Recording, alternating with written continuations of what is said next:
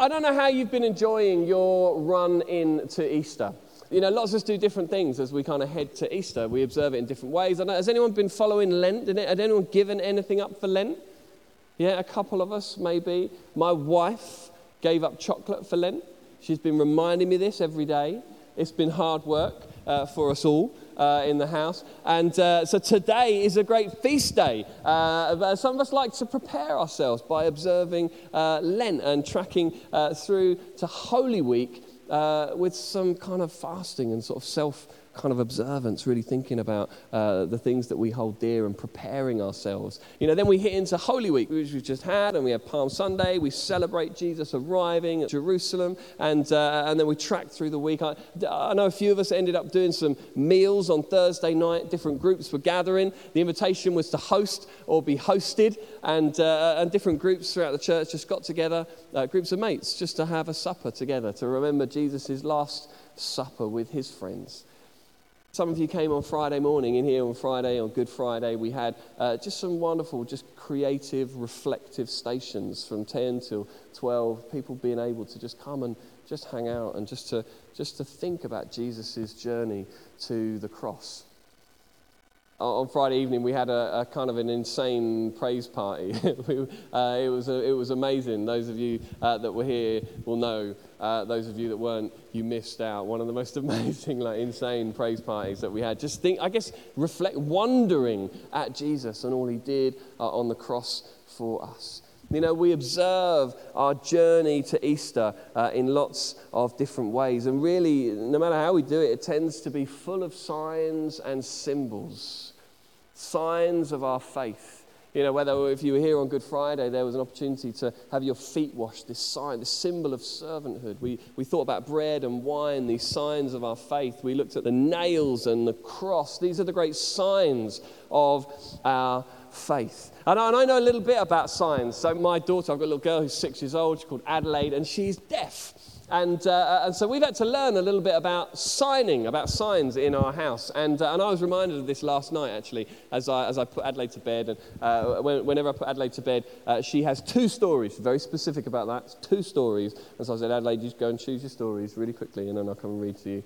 So she chose 2 stories. So there was a story about a crocodile who'd lost his smile. And then there was her second story was a book that she had made when she was in nursery with pictures of all of her friends in her nursery class and their sign names. So all of her class had sign names, and she was taking me through this book. And so some of the sign names were based on people's characteristics. As you know, someone's sign name was this because they had curly hair. But then we got to some interesting sign names. So this person's sign name was basically purple because they liked the colour purple. And she went, okay, this is the sign for their name. I said, but Adelaide, that's not the sign for purple. That's P, but this is purple. And she went, it's just a different sign. And so then we got to another one, and their sign name was yellow, and which is like this. And I was like, but no, that's just the sign for white. That's not the sign for yellow. The sign for yellow is like that. And she went, no, it's just a different sign. It's fine. And then we got to Rosa, and so Rosa's sign name is this, like a flower. Alice's sign name is that, which is a boat, because she likes boats. And so we were going through anything. Actually, the interesting thing about signs and sign language is actually signs only really mean stuff when you give them meaning. Signs make sense when you give them meaning. And I wrote an MA essay about this. You might not think I look clever enough to write an MA essay, but I did a couple. And I wrote an MA essay on semiotics, which is kind of the science of signs and meaning. And it's fascinating. In fact, the essay that I actually wrote was about dress. It was about clothing and how our clothing can act as a sign, and we attribute different meaning, and we interpret one another through the things that we wear and the signs that we put on our body. But signs are an important part of how we understand who we are and how we understand our faith. And in the lead up to Easter, we see so many signs. And another sign of our faith is Jonah, is the book of Jonah. And you might think, well, what is that all about? Why is Jonah a sign of our faith? Well, Jonah is a story, as we've been learning over the last few weeks, of second chances. It's a story about grace. It's a story about how God uses a messed up guy to reach out to a messed up city, to offer second chances. And I would put to you that actually Jonah is really a story about resurrection. And I'm not saying this just because I think it's a good idea, but I've been told this on good information from a guy called Jesus. And in Matthew chapter 12, we read about a kind of an argument that Jesus was having with some of the Pharisees and the religious leaders of his time, and they were challenging him about the way that he was operating. In fact, he'd just been doing a whole load of healings and casting out demons, and the crowds gathered around him and they said, who are you really? Are you really a good guy? Or are you someone we should be concerned about? And they basically said, look, give us a sign to show us who you really are. And they were really pushing him and challenging him. And as you read the story, you can kind of see that it's kind of getting to Jesus. And he kind of answers them back. And he says to them this. He says, an evil and adulterous generation asks for a sign. It's quite cutting, but Jesus comes back to him. He says, an evil generation is asking for a sign, but no sign will be given except the sign of the prophet Jonah. For just as Jonah was 3 days and 3 nights in the belly of the great fish, so will the Son of Man be 3 days and 3 nights in the heart of the earth. Jesus is saying Jonah is a sign of what is about to come. So really quickly, I'm just going to remind us of a little bit of the first couple of chapters of the story of Jonah. So the word of the Lord came to Jonah, the son of Amittai, go to the great city of Nineveh and preach against it, because its wickedness has come up before me. But Jonah ran away from the Lord and he headed for Tarshish. He went down to Joppa, where he found a ship that was bound for that port. And after paying the fare, he went abroad and he sailed to Tarshish to flee from the Lord. And then the Lord sent a great wind on the sea. Such a violent storm arose that the ship threatened to break up, and all the sailors were afraid. Each cried out to their own God, and they started to throw their cargo into the sea to lighten the ship. But Jonah had gone below deck, where he lay down and he fell asleep in a deep sleep. Now the captain went to him and he said, how can you be asleep at this time? Call up on your God. Maybe he will notice us and he will not perish. Then the sailors said to each other, come, let's cast lots to find out who is responsible for this calamity. So they cast lots, and the lots fell onto Jonah. So they asked him, tell us, who is responsible for making all this trouble for us? What kind of work do you do? Where do you come from? What is your country? What people are you? He answered, I am a Hebrew, and I worship the Lord, the God of heaven, who made the sea and the dry land.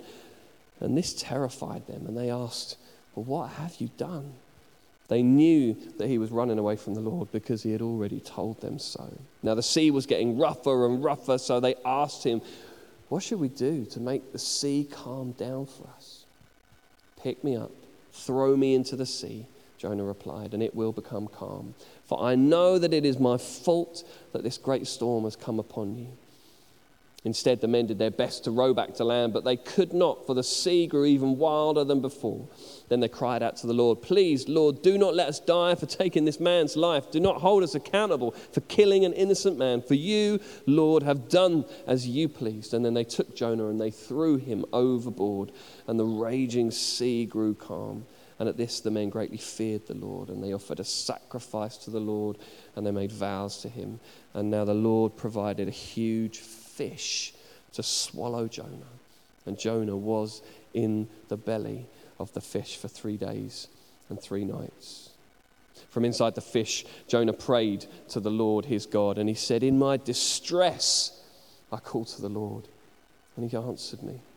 From the deep, in the realm of the dead, I called for help, and you listened to my cry. You hurled me into the deep, into the very heart of the sea, and the currents swirled about me, and your waves and breakers swept over me. I said, I have been banished from your sight, yet I will look again towards your holy temple. The engulfing waters threatened me. The deep surrounded me. Seaweed has wrapped around my head. To the roots of the mountains I sank down. The earth beneath barred me in forever. But you, Lord, my God, brought me up from the pit. When the life was ebbing away, I remembered you, Lord, and my prayer rose to you, to your holy temple. Those who cling to worthless idols forfeit God's love for them, but I, with shouts of grateful praise, will sacrifice to you what I have vowed. I will make good. I will say, salvation comes from the Lord. And the Lord commanded the fish, and it vomited Jonah onto dry land.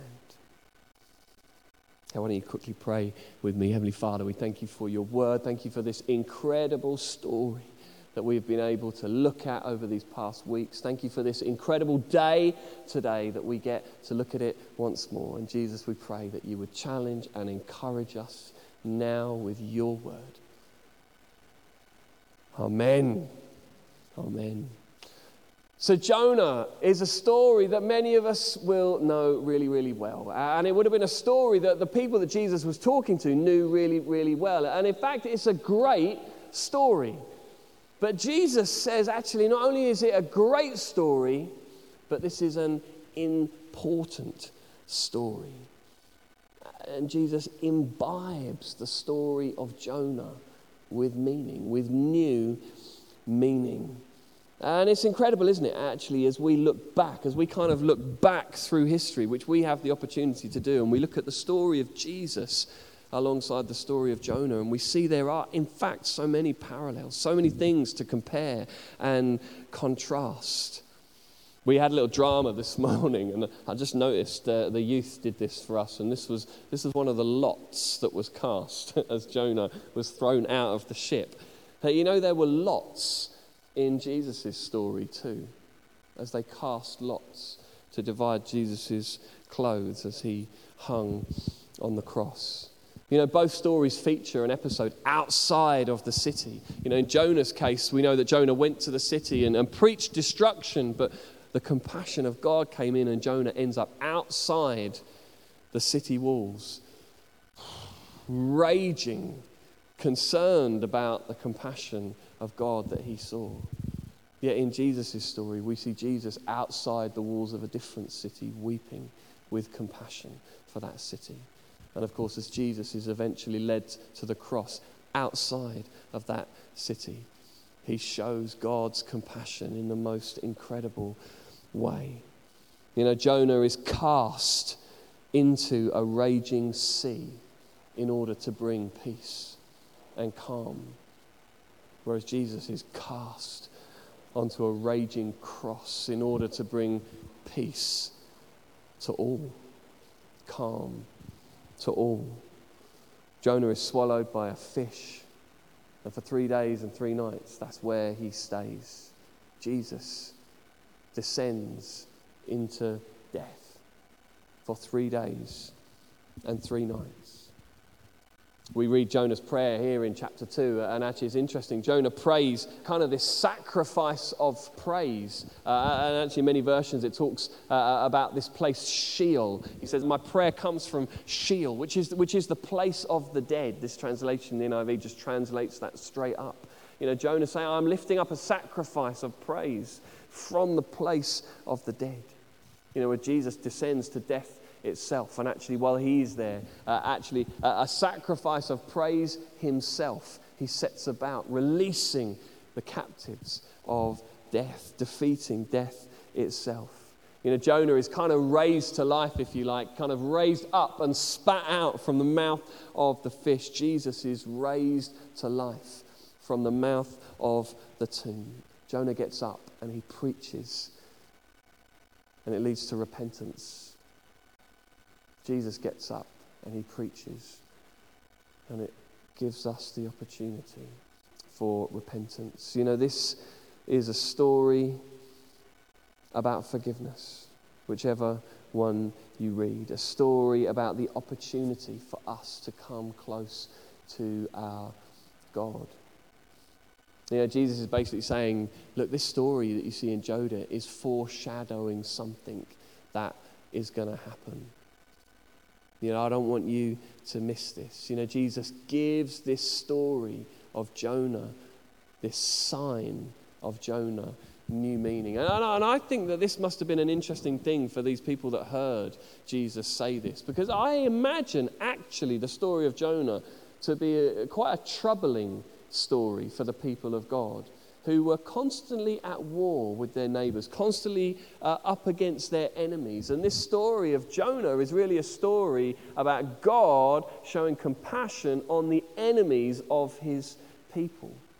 And we know actually when we read to the end of chapter 4, it kind of doesn't resolve, and it leaves hanging this question that God poses. Well, should I not be compassionate for this great city? It's never resolved. And I wonder if this story would have jarred this kind of legend of this prophet Jonah.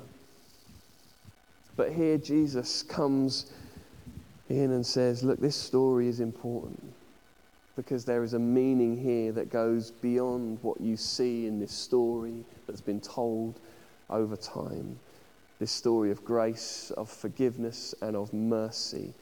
Actually, this story is happening again for you. In fact, Jesus even goes one step further when you read the account of this conversation he has with the Pharisees. In Luke's account, he goes on and he says, look, the people of Nineveh, well, they repented at the preaching of Jonah. And now something even greater than Jonah is here before you. Jesus is saying that was a story of repentance and grace and mercy. But what is coming is even greater. It's almost like Jesus is saying, look, if only you could see who I really am. If only you could see that I have come down so that you might be lifted up. And as I was thinking about this message for today, I thought I want to call this message today, down, down, down, up, up, up. Down, down, down, up, up, up. Because this is the kind of trajectory that you see happening in both of these stories. There's a really interesting thing that we see at the beginning of this story of Jonah, which is why I wanted to read it again today. Kind of a narrative device that the author uses. Because at the beginning of the story, Jonah goes down 5 times. I don't know if you noticed that. Jonah goes down 5 times. Firstly, we read in verse 3 that he goes down to Joppa, which is the port. He then finds a ship and he goes down onto it. Once he's gone down onto the ship, he goes down into the inner parts of the ship and falls asleep. Eventually, the storm comes and he is thrown overboard. And the word used in Scripture literally means to be cast down into the waves. Eventually, the fish swallows him and he sinks down to the bottom of the ocean. Jonah goes down, down, down. And I wonder if sometimes we find ourselves going down, down, down. We can feel down.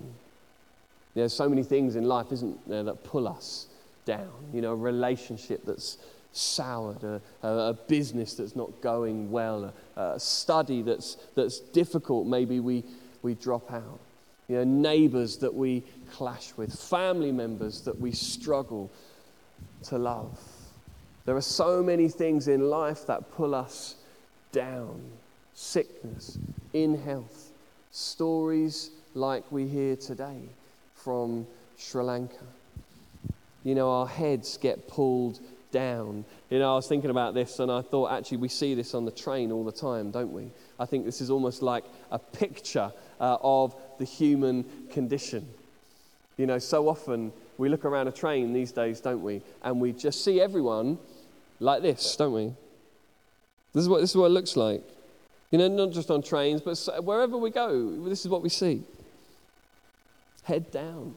And I just wonder if, I don't want to just sit here and Yeah, we always like slam phones and social media and whatever in church. There's some great things here. There's some great blessings that we get from these devices. But so often, I think this is a picture of humanity that we just head down.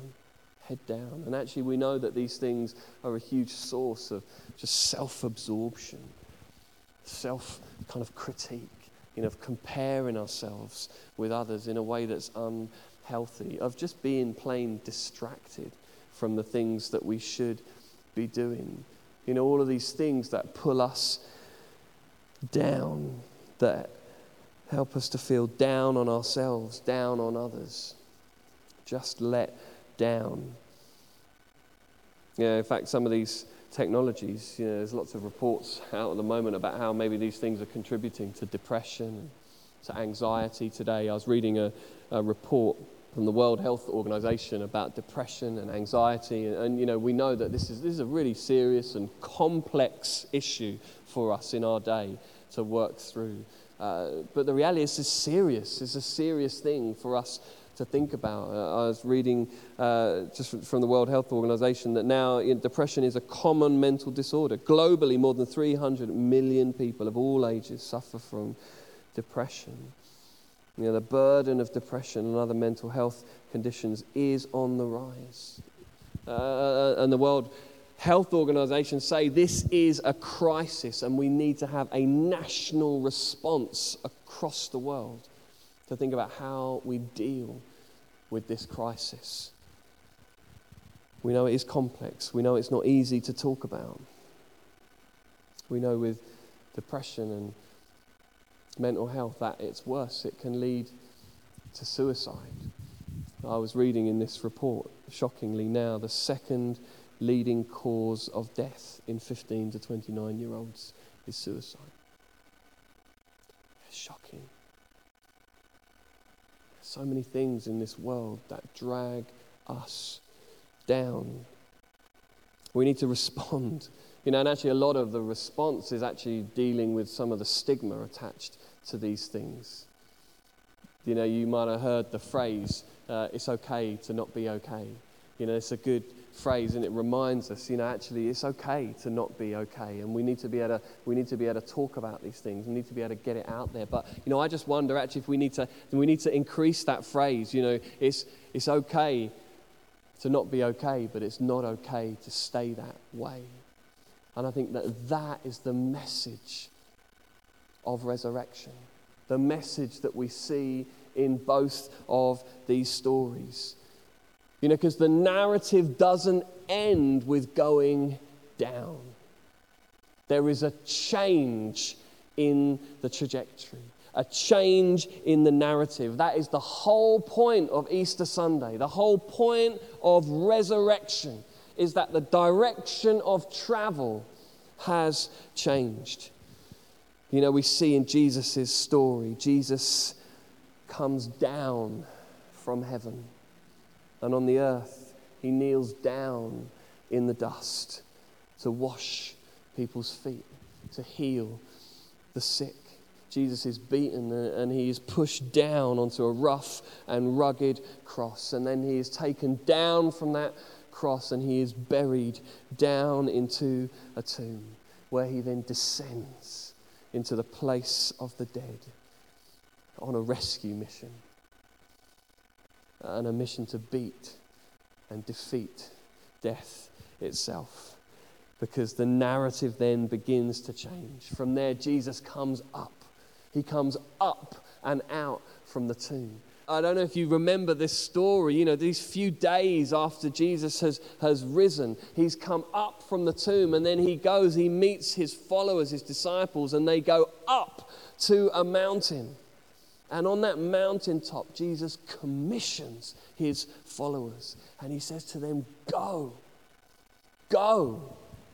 He says to them, look, it's changed. The direction of travel has changed. And your job, your commission is now to go and to tell people that down is not the end. Go, make disciples of all nations.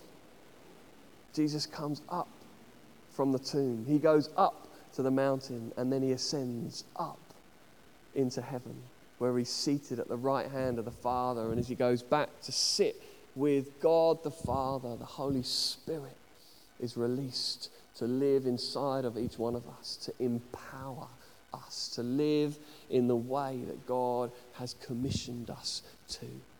But where does Jesus meet us? He doesn't meet us on the mountain. He meets us in the dust.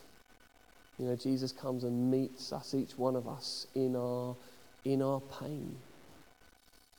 And then it's in our pain that he gives us purpose, he commissions us, and then he gives us power as the Holy Spirit comes and lives inside of us. He meets us in our pain, he gives us purpose, and he releases in us his power. The trajectory is up. And actually, this is the language of Scripture. This is what we see throughout Scripture. Right from the start. In fact, the psalmists get this, don't they? I'm sure lots of us will know Psalm 121. I lift my eyes up unto the mountains. Where does my help come from? And then the apostles, the writers of the New Testament, they talk about this stuff all the time. Peter, he says, humble yourselves under God, that he might lift you up. Cast all your anxiety on him because he cares for you. And then James, the brother of Jesus, he says it again. James says, humble yourselves before the Lord. He will lift you up. Paul, probably the greatest writer in the New Testament, certainly wrote most of it. He says, God raised us up with Christ and seated us with him in the heavenly realms. The message of Easter, what we celebrate today, is that God raises us up to seat us with Jesus. Up, up, up. The message of Jesus, the message of resurrection, the sign of Jonah says the trajectory has changed. It is no longer down, down, down, but it's up, up, up. The only sign that you will ever need has already been given as the Son of Man, Jesus, was lifted up. We're going to finish by thinking about a really famous verse, a verse that I'm sure many of you will know, John 3:16, one of the most famous verses in the Bible. And one of the great things about John 3:16 is it comes after John 3:14 and John 3:15. And if you read John 3:14, 15 and 16, this is what it says. It says, the Son of Man must be lifted up, that everyone who believes might have eternal life in him. For God so loved the world that he gave his one and only Son, that whoever believes in him shall not perish, but have eternal life. Jesus, we thank you that your gift, your free gift to us is life. Jesus, we thank you that with you, the trajectory has changed. That with you, we get to be raised up. And so, Jesus, as Peter says to us there in his book, we want to come to you today and cast all our anxieties on you, because we know that you care for us. Jesus, we want to humble ourselves before you, because we know that it is you who will lift us up. Jesus, praise you for all that you have done, for all that you are, for all that we get to celebrate on this day, on every Sunday, and in fact every single day. Praise you for your presence, Jesus.